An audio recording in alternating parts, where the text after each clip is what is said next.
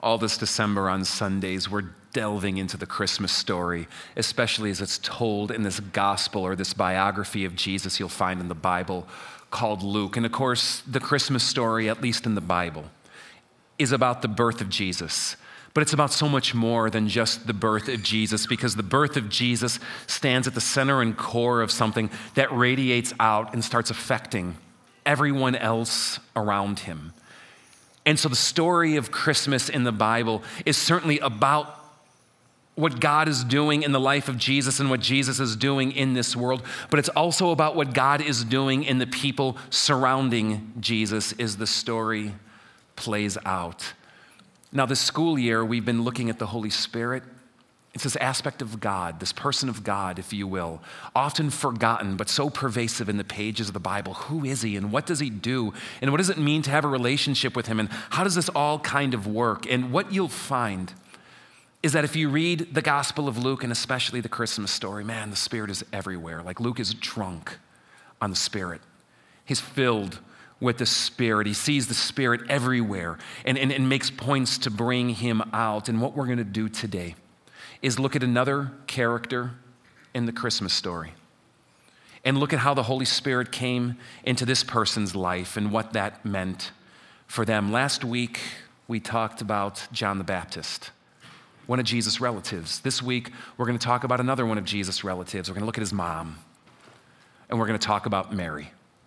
And I thought maybe what we could do to kick this off is just kind of have like a little like test your knowledge of Mary quiz, all right? We got like a 10-point quiz that we're going to give you just to see how well do you know Jesus' mom here and kind of some stuff surrounding her. So it's pretty much true, false, all right? You can score your own. And here we go. Let's see how you do. Ready? Question 1. Mary always wears white and blue. Okay, you got your answer? Yeah, it's kind of a trick question, actually. I'm starting you right off with a trick question because if you look in any kind of modern day, modern day, if you look in any kind of historic iconography of Mary, you look at the classic pictures, you look at statuary, you look at stuff like that, she is always in white and blue. Always. I dare you to find me outside of like a contemporary Jesus movie or something like that where she is not in white in blue. And interestingly enough, I kind of looked up at this tradition, like why do they always have her in blue? I mean, she just like really liked the color blue to bring out her eyes or something like that. But apparently it's meant to symbolize the sky and how she's kind of like the queen of heaven, so to speak. And also it was a color of royalty in the Byzantine Empire, which is where a lot of the traditions of Mary kind of raised up. But if you put false, you're okay, because I guarantee you this, the real historical Mary did not always wear blue. Now, I didn't go back in a time machine, but I think it's a pretty safe bet. Would you agree? Yes. All right, here's number 2. The giant stained glass window in the chapel at Concordia Mequon used to be the Virgin Mary. But when the LCMS bought it from a Catholic convent, they popped the head off and replaced it with Jesus. Yeah, that's so true. That is absolutely true. All right, isn't that weird? So within our denomination, the Lutheran Church, there are these colleges, these undergraduate institutions called Concordia, and one is up in Mequon, Wisconsin, which is just north of Milwaukee, and they have this big, beautiful chapel, but it used to be a convent, like for nuns, for like actual real nuns, and when the convent either went under or the numbers couldn't hold anymore, the Lutheran Church bought it, turned it into an academic institution. But Protestants traditionally have not been too down with Mary, right? And so we got this like big blazing like 40-foot stained glass window of Mary like this, and stained glass is expensive. I mean like uber expensive. So literally, I kid you not, they popped out 4 panes of glass. They found some Jesus. The long hair of Mary kind of worked with the whole thing. And now it's Jesus all dressed in blue with these little feminine feet and this like weird figure. And it's the strangest thing. Yeah, that's true. Question 3. Steve Wells' favorite Christmas carol is Mary, Did You Know? Okay, now Steve isn't here today, but I'm going to let you in something. He loves it. He loves this carol, but beyond what you would ever imagine. But he's afraid to sing it. And here's where I need your help. Okay, Steve's email address is swells. No, don't laugh yet. People got to hear it. swells or swells at fellowshipoffaith.org. Now, don't do it all at once. You got to stagger this over 36 hours, all right? Sometime in the next 36 hours, you need to send an email to Steve and just go, Steve, man, you are a blessing to this church, and when you sing, my innards melt, okay? And to hear you sing Mary, Did You Know, would bring me so close to Jesus. It would just be like a spiritual epiphany. The Lord would touch my life and the life of those around me in ways that people would call it a revival. And if you really want to make his day, say, could you do the Mariah Carey arrangement, please? All right? Can you do this for me? No, don't tell Steve. This is between you and me. We got to keep it a secret here, all right? This is between you and me, okay? You got it? You got it? By the way, did any of you answer actually true on that? Yeah, I know you were so wrong. You were so wrong. Number 4, the angel Gabriel came to Mary to tell her she'd bear a son in her old age. It's false. The angel Gabriel did come to her to tell her she'd bear a son, but the angel Gabriel also came to her relative Elizabeth to tell her that she would also bear a son, and she was the old one, not Mary. Mary was probably 13, 14, maybe at most 16 years old. All right, here's number 5. Mary's actual given name is Mary. Her real name is Mary. That's what I'm saying here. Now you feel like you're being set up, right? Yeah, and what do we do when we feel like we're being set up? We trust our instinct. Unless you think that the person who's setting you up is just messing with you, right? And then you double back. No, her name isn't actually Mary. Just like Jesus' name isn't actually Jesus, and James' name isn't actually James, and Solomon's name isn't actually Solomon, and all these anglicized versions of the names that we have today are not their name. Her name is actually Miriam. And if you were to read it in the Greek text in the New Testament, it would come across as Miriam, a good Hebrew name, named after Moses' sister. If you know some of the history behind it, her real name is Miriam. Jesus' real name is Joshua or Yeshua. James is really Jacob. Things like that. All right. How you doing so far? You getting slaughtered on this? A few more. Number 6. Mary was a lifelong virgin. Now, some of you are like, oh, that's so absurd. How could you even think, right? I mean, all right. You know, it's interesting. It depends who you ask. Because in the Roman Catholic tradition, they put a lot of stock and a lot of theological weight in the idea that Mary was a lifelong virgin, but that's never really been a biblical understanding. That understanding of Mary being a lifelong virgin doesn't come from the biblical text. It comes more from tradition and certain theological trajectories based upon it. It would seem that Mary had many more children after Jesus, and you could even see some of their names in the Bible. Mark chapter 6 will talk about 4 of Jesus' brothers, seemingly born to Mary and not like stepchildren inherited or something like that. Likewise, in the Christmas story in Matthew, it says she had no union with her husband Joseph until the time that Jesus was born, which could arguably imply that she had a normal, healthy sexual relationship with her husband and kids and siblings and things like that afterwards. All right, let's keep going. Number 7, Catholics worship Mary and pray to Mary. Well, whatever they do at popular practice, they shouldn't, because Catholic theology says we don't worship Mary or pray to Mary. And so your Catholic relatives who go, oh yeah, we pray to Mary, don't know what they're talking about. Just like most people who attend a church don't know what they're talking about. They know a little bit and they follow the crowd, right? And that's okay. That's an indictment on a lot, right? No, they don't pray to Mary. They don't worship Mary.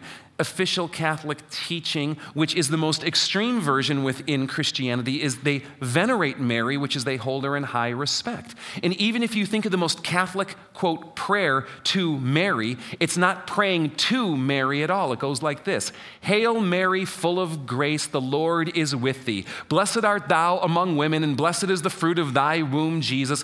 Holy Mary, Mother of God, pray for us sinners now and in the hour of our death. Those of you who grew up Catholic, you know it well, right? It's called the Hail Mary. Well, when you hail a cab, are you praying to the cab? What does it mean to hail Mary? It's, hey you, Mary. Mary, and then what do you ask her to do? Pray for us. So actually in Catholic theology, they're not praying to Mary at all. They're asking Mary to pray for them. Can I ask you a question? Have you ever asked someone to pray for you? No? All right. There you go. And that's how, at most, it was always meant to be understood. Okay, let's keep going. Mary never sinned. True or false? Mary never sinned. Yeah, false. She sinned all over the place. Not that they got like a record or anything here, but she was a sinner just like you and me. Number 9, Mary was at Jesus' crucifixion. That's true. She had to see her son die, something a parent should never have to witness, and especially a crucifixion. The Gospels record her being there, being a part of taking her son down, laying him in the tomb. And number 10, Mary is the mother of God. The answer from all Christian history and tradition, of every denomination, of every stripe, of every persuasion, is true. It was actually a big deal in the early church. They wrestled with this a lot.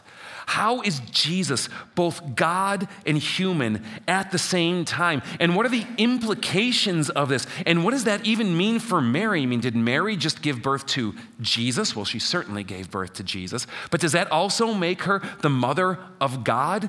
And if Jesus is fully God, the answer that these early Christians who sweat and bled and struggled and wrestled through the texts in prayer over these kinds of questions ultimately came down on, that's been universally held to be true ever since, is that yes, Mary is in fact and can be called rightfully not just the mother of Jesus, not just the mother of the Christ, but the mother of God himself.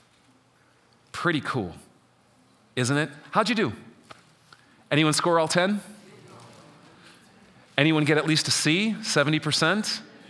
All right. Any of you like this was so bad? This was like flashback. It's like I'm the 30 to 50% range. Any of you here too cool to take the quiz and you just kind of like stood around and went, yeah, see, I don't have to do what he tells me. Wherever you landed on this, I've got really good news for you this morning. Christ's righteousness is more than enough for you no matter how bad you did and how little you know about his mom. He still loves you and is still forgiven your sins even if you don't know his mom at all. All right? So take heart in that.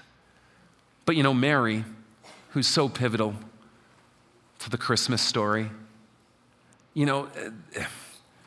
so much of what people talk about regarding her and things like that, it's really often based more in like tradition and myth and even theologizing than it is the actual story of the Bible and biblical fact itself. So I thought maybe what we could do this morning is just see what the Bible has to say about this amazing young woman who is chosen in such a special, crazy kind of way. And you can find the story in Luke chapter 1. If you want to follow along or read it on your own, it picks up at verse 26, but let me just read it to you here today. This is what it says. In the 6th month, God sent the angel Gabriel to Nazareth, a town in Galilee, to a virgin pledged to be married to a man named Joseph, a descendant of David. The virgin's name was, in Greek, Miriam. The angel went to her and said, "Greetings, you who are highly favored. The Lord is with you." Mary was greatly troubled at his words and wondered what kind of greeting this might be. But the angel said to her, "Do not be afraid, Mary. You have found favor with God, and you will be with child and will give birth to a son, and you are to give him the name Jesus. He will be great and be called the Son of the Most High. The Lord God will give him the throne of his father David, and he will reign over the house of Jacob forever. His kingdom will never end." "How will this be?" Mary asked the angel, "since I'm a virgin?" But the angel answered, "The Holy Spirit will come upon you, and the power of the Most High will overshadow you. So the Holy One to be born will be called the Son of God. Even Elizabeth, your relative, is going to have a child in her old age, and she who is said to be barren is in her 6th month. For nothing is impossible with God." "I'm the Lord's servant," Mary answered. "May it be to me as you have said." Then the angel left her. People make the mistake of thinking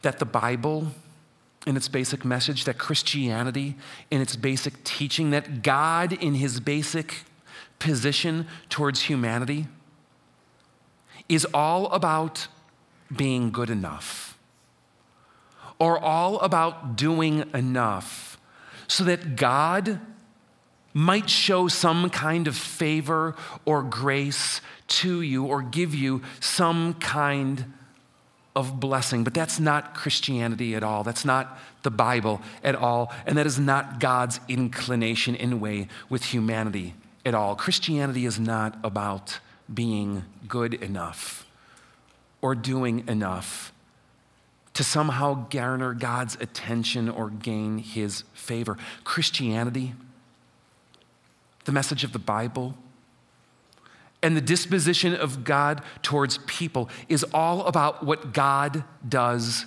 for you. And what I love in the Christmas story is how clearly you see this with Mary. Because what it says is that God came upon her. Let me highlight out that one little section. The Holy Spirit will come upon you. The power of the Most High will overshadow you. And because of that, the Holy One to be born will be called the Son of God. I love this because it's not because Mary was somehow special in her own right, that Mary didn't somehow impress God, that Mary was not so holy of her own right that it would just be natural that God would choose her or that her offspring would naturally be holy as well. No, you don't see any of that. You simply see this: God chose Mary. God chose Mary. Why is she so highly favored? Why is she blessed? Why is the Lord with her? Now, the narrative doesn't actually answer those questions specifically, but I will tell you this, that the biblical trajectory from top to bottom is all about God simply choosing who he wants to bless, who he wants to work through, and how he chooses to do it, regardless of how good or bad they might be, righteous or unrighteous they happen to be, how close to him or far from him they might be. And in fact, what you see is that God often even chooses the least of these. I love this one passage. It comes out of Titus in the New Testament, where it says this: God saved us, not because of the righteous things we had done, but because of his mercy. He saved us through the washing of rebirth and renewal by the Holy Spirit, whom he poured out on us generously through Jesus Christ our Savior, that God pours himself out generously. He blesses you just because he's a God who likes to bless. He gives to you because he's a God who delights in giving. And he draws close to you because God loves you, independent and apart from the quality and character of who you might be. There's nothing you can do to deserve God's Spirit in you. There is nothing you can do to get God to choose you, select you. There is nothing you can do to get his salvation or his righteousness. You can spend the course of your entire life trying to be righteous before God, and it will get you maybe at most a half a degree. God is big, God is vast, God is holy, God is righteous in ways that we can never even begin to imagine. And compared to God, we can never be righteous or holy like that. All of us have sinned and fall short of God's glory. Which of us can claim to intrinsically have or the ability to even merit or gain the glory of God? None of us. It's all God. The message of the Bible, the message of the Christianity, the message of Christmas is God coming down and blessing his people, pouring out his Spirit generously. The Spirit was poured upon Mary. Poured upon Mary, not out of her goodness and grace, but out of God's goodness and grace, simply selecting her. And as I said a moment ago, and what you'll see with God is that even more, he often chooses the lowest. I mean, who was this girl? Some unknown peasant, born to a family with no sense of power or prominence. And even though maybe there's some boasted family name, nothing certainly to set them apart. Is anyone different? Who was she? Some 13, 14, maybe 15 or 16-year-old girl at most. Is there anyone more unprepared to be a mom? Let alone a mom of the one who will be king over Israel and savior of the world. And more, an unwed mom. A girl, think about it, some 8th grade, 9th grade, 10th grade girl, to correspond to maybe life today, who finds herself pregnant by the power of the Holy Spirit with a story for her pregnancy that no one would ever believe. No, God chooses the lowest, the least, the most forgotten, the most ostracized. You see this through the pages of the Bible from beginning to end. From Abel to Abraham to Isaac to Jacob, all the way through the biblical narrative up to Mary and Jesus himself. And you, what about you? God chose you. Brothers, sisters, think about who you were when God called you. I love this passage from the Bible where it says God chose the foolish things of the world to shame the wise. God chose the weak things of the world to shame the strong. He chose the lowly things of this world and the despised things and the things that are not, to nullify the things that are, so that no one can boast before him saying, this is of my own effort, my own strength, my own doing. Look at me. No, none of that. No, it's because of him that you are in Christ Jesus. And it's because of him that Mary was chosen for one of the greatest privileges of all, It is because of him who has become for us wisdom from God, that is our righteousness, our holiness, our redemption. It's all because of him. Anything you have before God, anything you have of goodness within you, it is fundamentally a gift of him. That is the message of the Bible. That's the message of Christianity. That's the message of the Christmas story. That's the prophetic call of God that he's desperately pouring out on a world that has difficulty hearing and believing.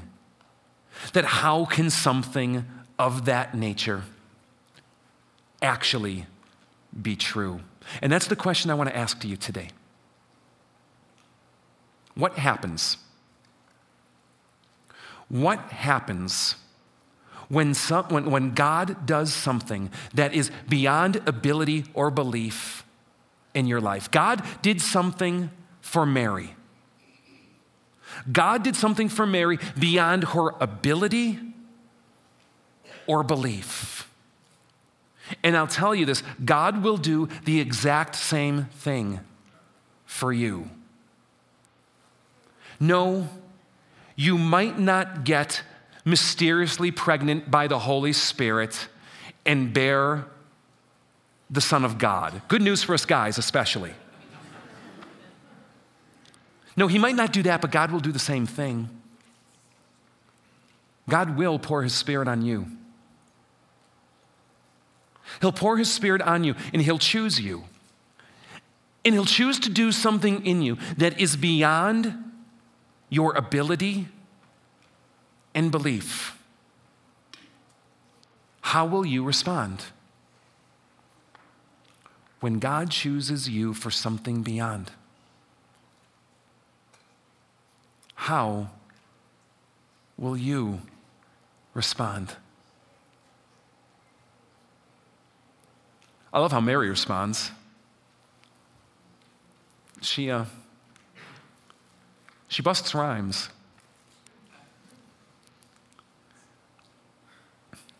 I'm the Lord's servant. May it be to me as you have said.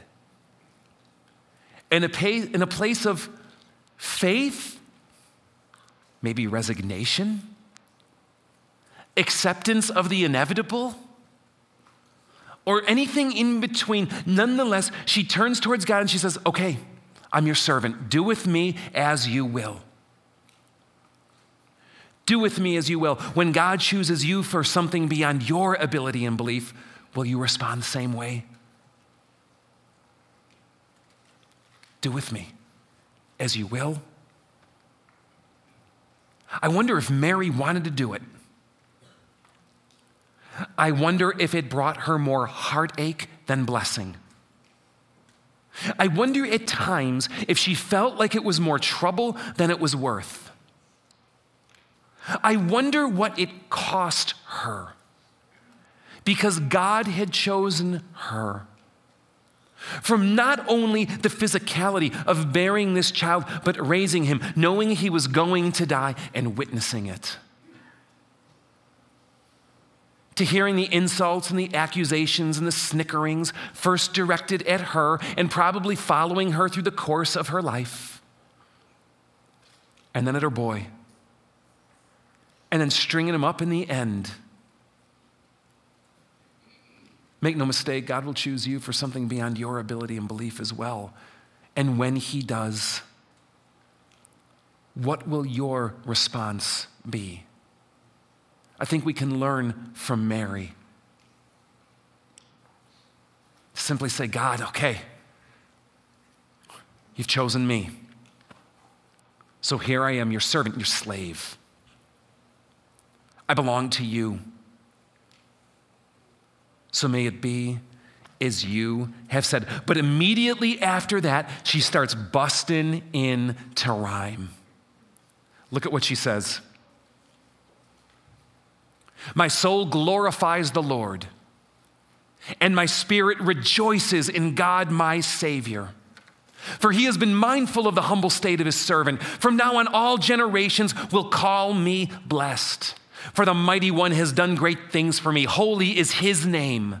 His mercy extends to those who fear him. From generation to generation, he has performed mighty deeds with his arm. He has scattered those who are proud in their inmost thoughts. He has brought down rulers from the thrones, but he's lifted up the humble.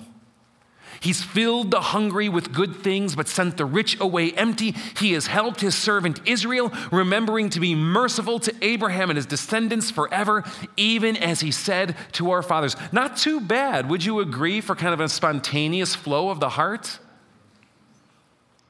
What does she do? She busts into worship. She busts into prayer. She busts into praising God, drawing on what she knows. Quotes from the Psalms, which she'd been learning, as any young Jewish girl would be. Drawing on her worship life, the songs that her worship community would sing, making them her own, because that's what worship really is. It's spontaneous expressions of the heart to God. It's a disposition of the heart that just gives to God the sense of gratitude, the sense of fear, the sense of humbleness, the sense of thankfulness, a sense of joy, saying, you are good and you have chosen me and this is what you're like. And even when it's based from things that are crafted, prayers that have been memorized from many years ago, songs that have been sung week after week in the worship community, worship is taking those and making them your own and offering them up to God. And so the band's going to come forward. And I thought maybe that could be somewhat of our response today. Here's what that same prayer looks like, but more kind of by stanza, if you will. Prayer form, you know what I mean? You can actually see the lines. What kind of response is your heart crafting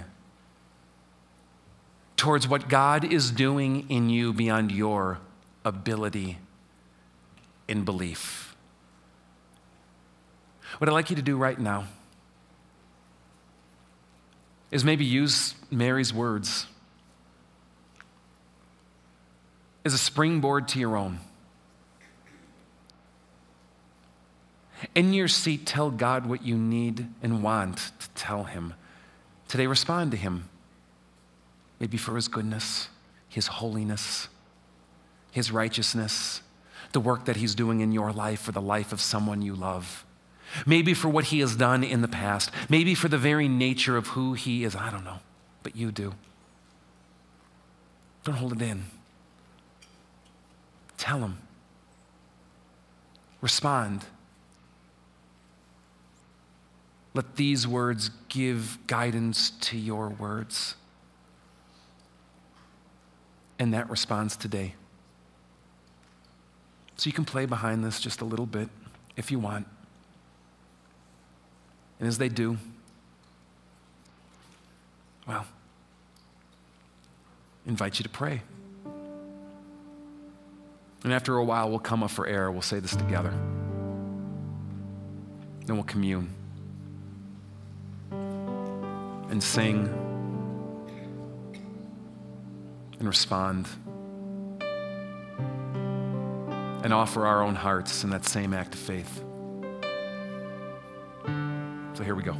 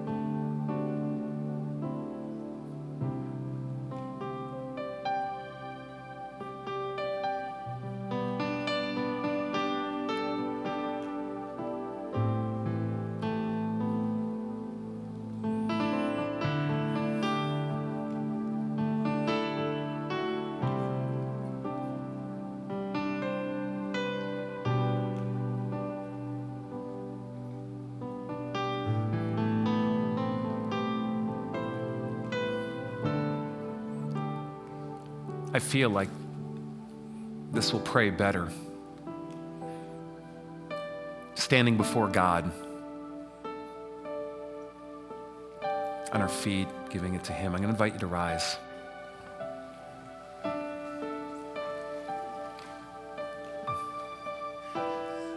My soul glorifies the Lord. My spirit rejoices in God my Savior. He has been mindful of me. From now on, all generations will call me blessed. The Mighty One has done great things for me. Holy is His name. Your mercy extends to those who fear you from generation to generation. You perform mighty deeds with your arm. You scatter those who are proud in their inmost thoughts.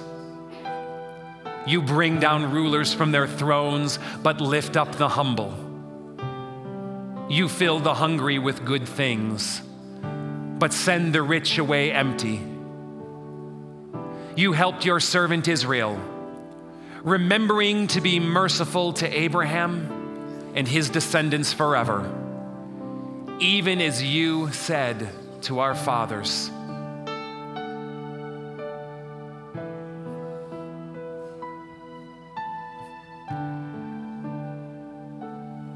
Greetings, you who are favored by God. The Lord is with you. On the night He was betrayed, Jesus took bread. He broke it. He gave it to His disciples and said, "Take and eat. This is my body given for you. Do this in remembrance of me." He took a cup after supper. He gave thanks. He gave it to them and said, "Drink of this, all of you. This is my blood of the new covenant, shed for you for the forgiveness of all of your sins. Come and do this in remembrance of me." His grace for you. His goodness for you. His presence for you. Undeserved. And He invites you to respond today.